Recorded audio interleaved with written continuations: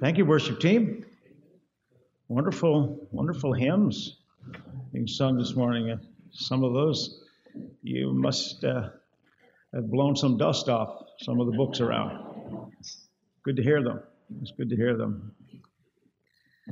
You know, the toughest thing to do is to sit there and not sing. I can't understand anybody not wanting to sing, unless now you've got a voice that sounds a little like a raven. I can understand it, and you don't want to share that with everybody. But if you have any voice at all, sitting there, and I've had a bit of a bug this weekend, it's just being there and trying to restrain myself from singing. It's a difficult task. Let me take a moment and welcome those who are visiting with us today, and people have just returned home from long absences. Dennis, good to have you back with us again. And Darlene's been mentioned already today, the Windsors from St. John's, and some of my own family as well. My brother Bain is here, and his wife Wavy, my mom and her husband Bob are here. And so I'm glad to have you in the congregation with us this morning. And as well, there's some Pasadena folk with us that I know well. Good to have you folks with us. I want to talk to you this morning about groaning or growing. Two thoughts. Groaning or growing. Now, most travel agencies try to obtain feedback from people who use their services. I got a niece who's in that business. I don't know if she ever received any of this kind of feedback or not.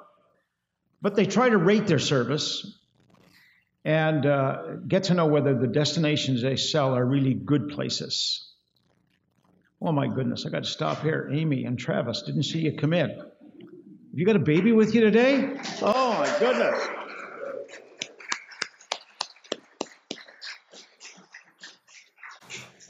Brand new little boy with us today. And God bless you. Good to have you back with us. And notice that the family's broken up into two separate parts there in the seats. See what additions to the family will do to you already? Okay, I'll go back to preaching now. One British agency collected some of their more bizarre responses and published them in a travel agency weird complaints file. Now, here's just a few of the many. This is the kind of thing, I guess, that makes travel agents groan and roll their eyes a little bit. Have a listen to this. One person said, we went to a holiday to Spain, and I had a problem with the taxi drivers because they were all Spanish. Another person who went to a hot destination said, the beach was too sandy. Here's a good one. It took us 9 hours to fly home from Jamaica to England, and it only took the Americans 3 hours to get home. Like, the world's really not fair, is it? And here's one. They must have come somewhere close to here. I was bitten by a mosquito. No one told me they could bite. And then the coup de grace. My fiance and I booked a twin-bedded room, but we were placed in a double-bedded room. We now hold you responsible for the fact that I find myself pregnant. This would not have happened if you had put us in the room that we booked. I don't know about these people, but, you know, the file had an ominous warning at the end, and I can understand it. They walk among us and they vote. Be afraid, be very afraid. And I agree with that. Now, let me take you to the writings this morning of someone who really did have something that he could have complained about. The Apostle Paul, 2 Corinthians chapter 12, beginning at verse 7 this morning. And Paul writes these words, to keep me from being conceited because of these surpassingly great revelations, there was given me a thorn in my flesh, a messenger of Satan to torment me. 3 times I pleaded with the Lord to take it away, but he said to me, my grace is sufficient for you, for my power is made perfect in weakness. Therefore I will boast all the more gladly about my weaknesses, so that Christ's power may rest on me. That is why, for Christ's sake, I delight in weaknesses, in insults, in hardships, in persecutions, in difficulties. For when I am weak, then I am strong. Amen. Quite a statement, especially against a backdrop of any of us who have minor complaints. Study the book of Acts and the epistles down through the years, and your understanding of it will be refocused, and you'll see Paul's life in a startling new way. The early church, through the lens of its main participants, allows us a glimpse of these characters with a fresh perspective, at least. I'm more aware than ever before, after a few years of study, at how much the church struggled.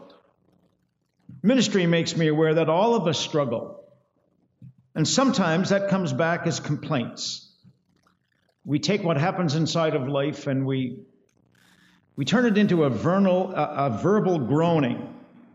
We turn it into an outcry of human frustration. You see, human nature seeks the safety of the shadows, since we often try and make people believe that we're fine when we aren't. How you doing, Cal? Oh, I'm fine. That seems to be the most common response you will get. Now, sometimes you get more than you bargained for. You ask a question and you get a litany, and it's almost as if the person should look at you and say, "How much time have you got?" First impressions may reveal a person who has everything together, but a calm and assured exterior may be a mask over a life and death spiritual battle or a personal struggle. And I saw that in the earlier hours as I came to the church this morning. Human nature is deceptive. And we see all kinds of tactics to avoid unpleasantness. When you suffer, your mind can tell you that no one suffers like you do. It can tell you you're the only one suffering, and your mind can tell you that your cross is the heaviest there is to bear. Now, I've tried to learn not to glorify the characters of the book of Acts too much. And in our text, Paul floats between two extremes. He goes from surpassingly great revelations to a thorn in the flesh. He goes from seeing the glory of heaven to being slapped around by Satan. And Paul knew the gap between paradise and pain was often a very short one, and I don't mean the city on the east coast of the province. Could be some pain there too. So often that's where you and I live, in that tough place. And the fact is, Paul's thorn in the flesh drove him to his knees to implore God to take it and produce some frustration in his life, like things that go on in your life and mine. I wish I could totally understand the purposes of God. If I'm His, and I know I am, and if I'm to live eternally with Him, why in this world do I have to experience all of these negative things? Why does an apostle with Paul's amazing agenda need, let alone have to suffer, a messenger of Satan to beat him around and make his life miserable? Couldn't Paul have been even more effective as a minister of the kingdom of God or as an evangelist going around the world if he didn't have to deal with all of these personal pressures? And what was really wrong with him that he couldn't get rid of this thorn in the flesh? Surely he's one of the most spiritual people you'll ever meet. The thorn in the flesh is there. Every speculator in Christian history feels compelled to offer a guess at what was wrong with Paul. And we've joined in with them. We did something on this in our Bible study recently. We've asked if it was physical. Is it a spiritual thing? Did Paul suffer great fits of depression? Some have suggested he had a disgusting discharge running from his eyes. Was there a special little demon that made Paul his target? I don't know. Every opinion is right and every guess could be wrong. It's still an unknown thing. I do know that Paul felt it. I knew that Paul felt it came from Satan. He calls it that. A messenger from Satan. I do know he wanted it gone, and I also know it didn't go.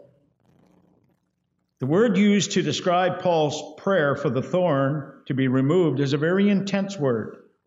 The King James Version says that he besought the Lord, and the New International Version says he pleaded with the Lord. And perhaps it's something like we do at times. You know, we've prayed, Lord, save my children. Lord, touch my boss's heart. Lord, find me a wife.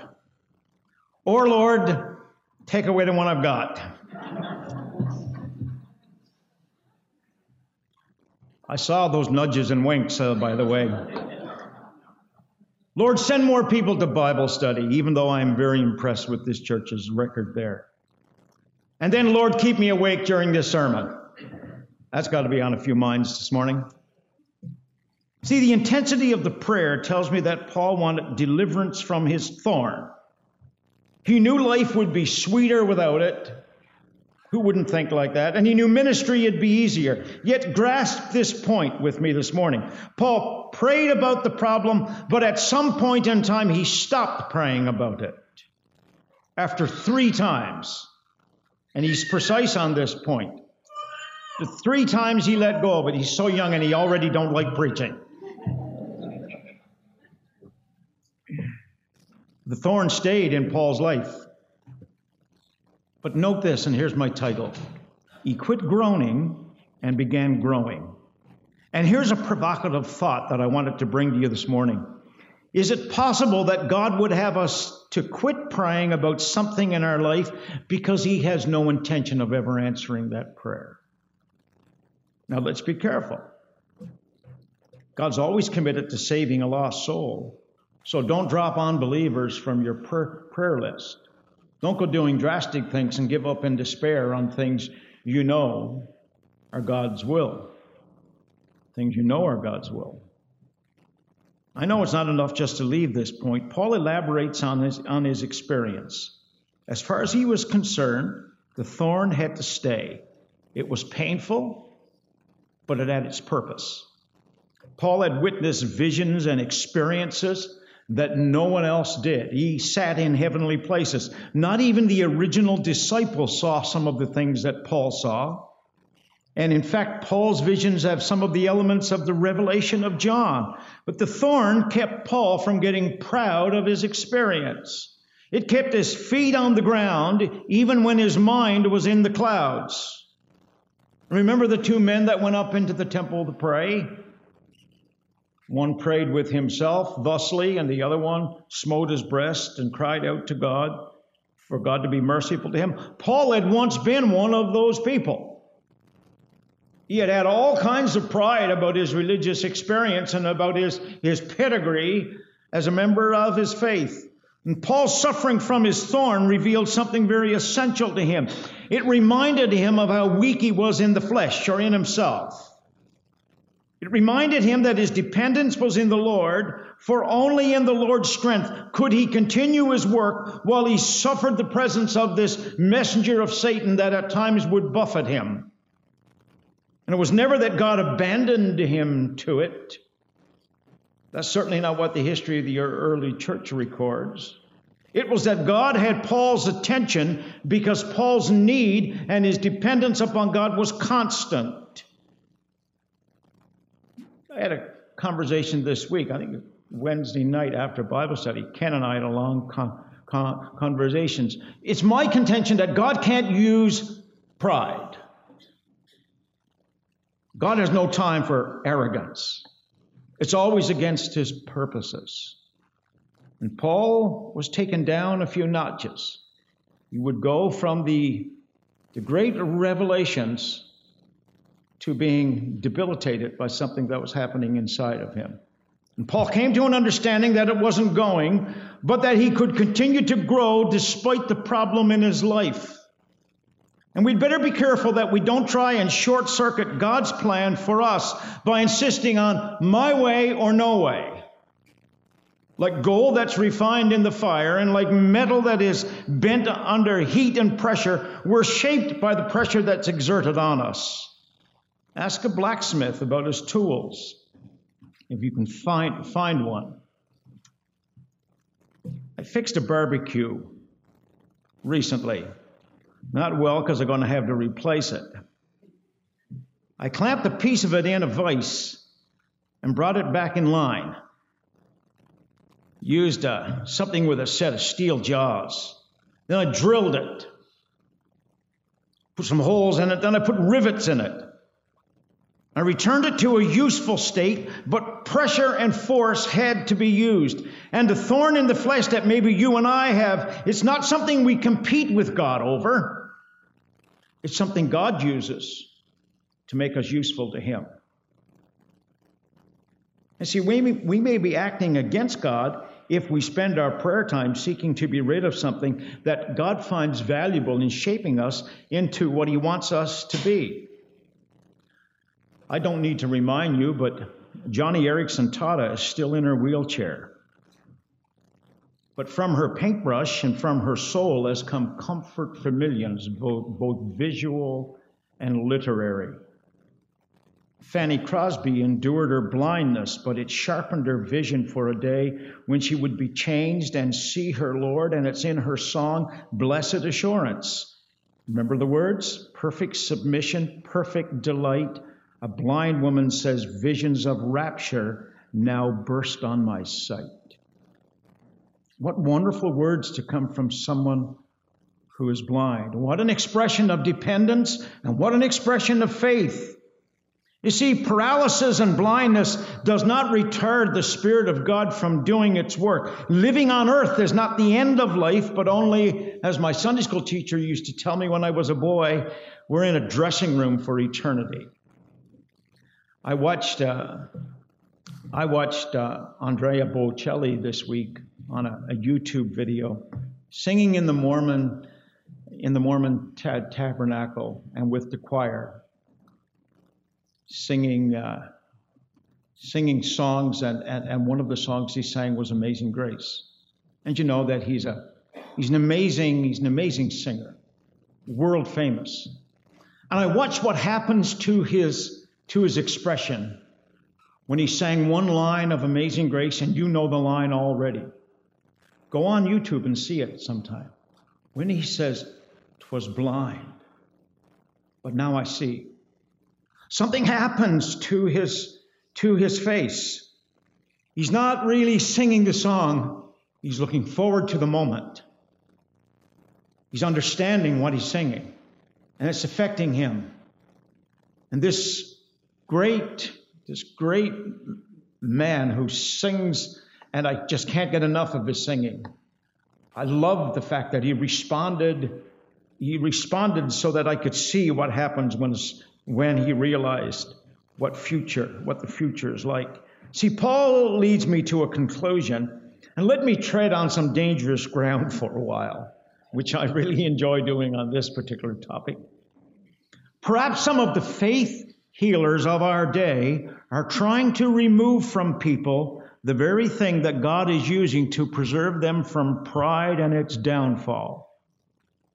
If we insist on every little thing getting cured, it'll only make us more spoiled Christians than we already are. And it might be time to quit groaning and begin growing. You see, pride is worse than a wheelchair. Maybe deaf ears really can help a person listen to God better.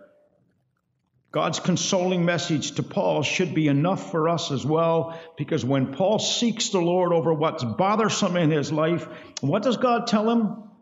My grace is sufficient for you. See, not always does God change the circumstances of life, but very often He changes us through the circumstances we face. If it's not gone yet, folks, it might not be. It might never be. Perhaps God's got some purpose in it, though. Is that a lack of faith? No, it may take more faith to trust God for what we have than to trust ourselves without it. No physical impairment will ever keep you out of the presence of God. It's our lack of dependence that has yielded some of the most devastating effects of life. And so we need to trust the provisions of God. Paul progressed through his experience. He went from praying to understanding and then to changing. He began by pleading for his infirmity to be taken, get this, to glorying in his infirmity. Rather than gripe about weakness, he grew from it and realized its value. It must have been a wonderful moment, but at some point he was transformed by the knowledge that God was being glorified through a life that was plagued by a terrible weakness. Paul had thought the trial he suffered only led to misery, but God used it to produce amazing ministry. There's a huge gap there. See, here's the reality of the thorn in the flesh. Satan used it like a club to hammer the apostle, to defeat him, maybe even to embarrass him, as some have suggested, but at least to discourage him, to make his prayers seem ineffectual. Yet God's grace and provision turned Paul's weakness into strength, and over 3 missionary journeys, he evangelized the Roman Empire. And I put it into a slide that'll come up in a moment. And every red dot you see in the slide that we will show in a moment, every single red dot is a place where he planted churches and was given the honor of turning the world upside down. A man with a thorn in the flesh traveled through the Mediterranean world, and every red dot you see on the screen is victory over the world, the flesh, and the devil. Here's what God could do to a man who carried some amazing infirmities and weaknesses in himself. See, what God did with Paul is totally consistent with the message of the cross. God used pressure, pain, and death, the things that speak to most people of weakness, to produce the greatest single act of strength this world has seen. Jesus, for the record, was impaled with thorns. His back was laid open with a scourge. His hands and feet were spiked to a cross, and a spear was driven through his side. Is there a greater picture of human weakness as someone who's hanging on a Roman cross? Yet from the cross of Jesus Christ flows forgiveness and redemption and eternal life. God, as always, used weakness to show his strength. Let us be aware this morning that the absence of pain or pressure doesn't translate to us as weakness. It translates as strength. Strength is not readable until it's tested. It's true of faith. You don't know what's bearable until you learn to trust the one who was able to bear the greatest weight, which he did on the cross, for the sinless life, to absorb the sins of the world and carry them and cry out on the cross, tetelestai, which is translated, it is finished. But also the sound of a Greek athlete crossing the finishing line and saying, I'm victorious.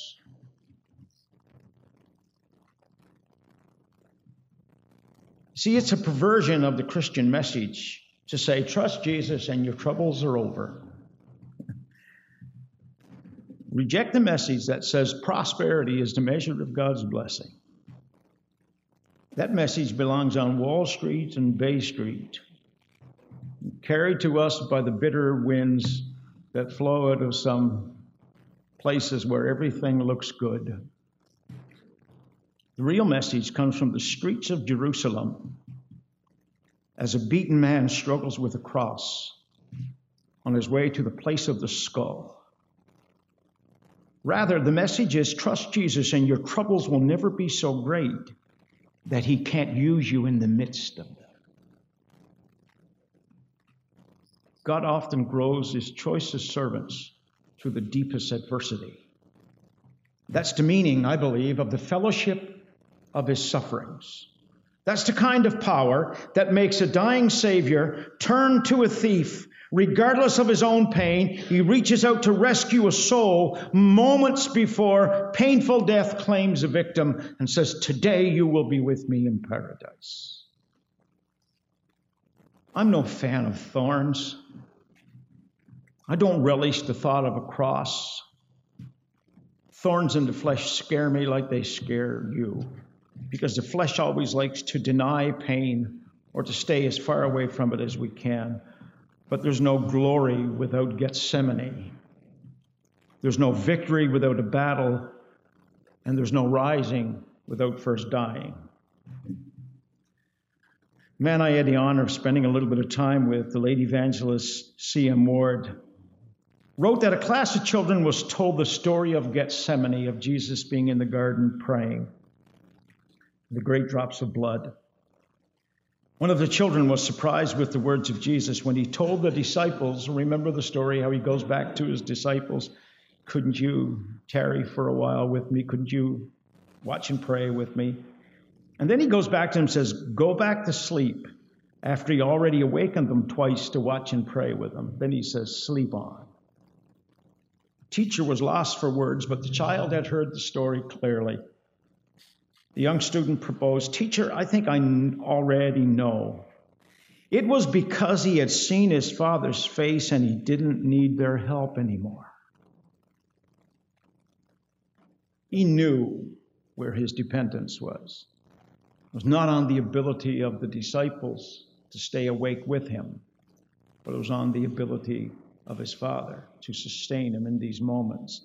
See, we often need to adopt a childlike trust when it comes to the difficult things of life. See, does the thorn in your flesh render you ineffective for the kingdom of God? Are you preoccupied with some kind of suffering? And let me suggest respectfully, and suggest it first to myself, it may be time to stop groaning and begin growing. Can we move beyond the greatest preoccupation of our lives? We never will without the sufficiency of the grace of God. And then we can say with Paul, "Therefore I will boast all the more gladly about my weaknesses, so that Christ's power may rest on me. That is why," Paul says, "for Christ's sake, I delight in weaknesses, in insults, in hardships, in persecutions, in difficulties. For when I am weak, then I am strong." Amen. Would you bow with me in prayer?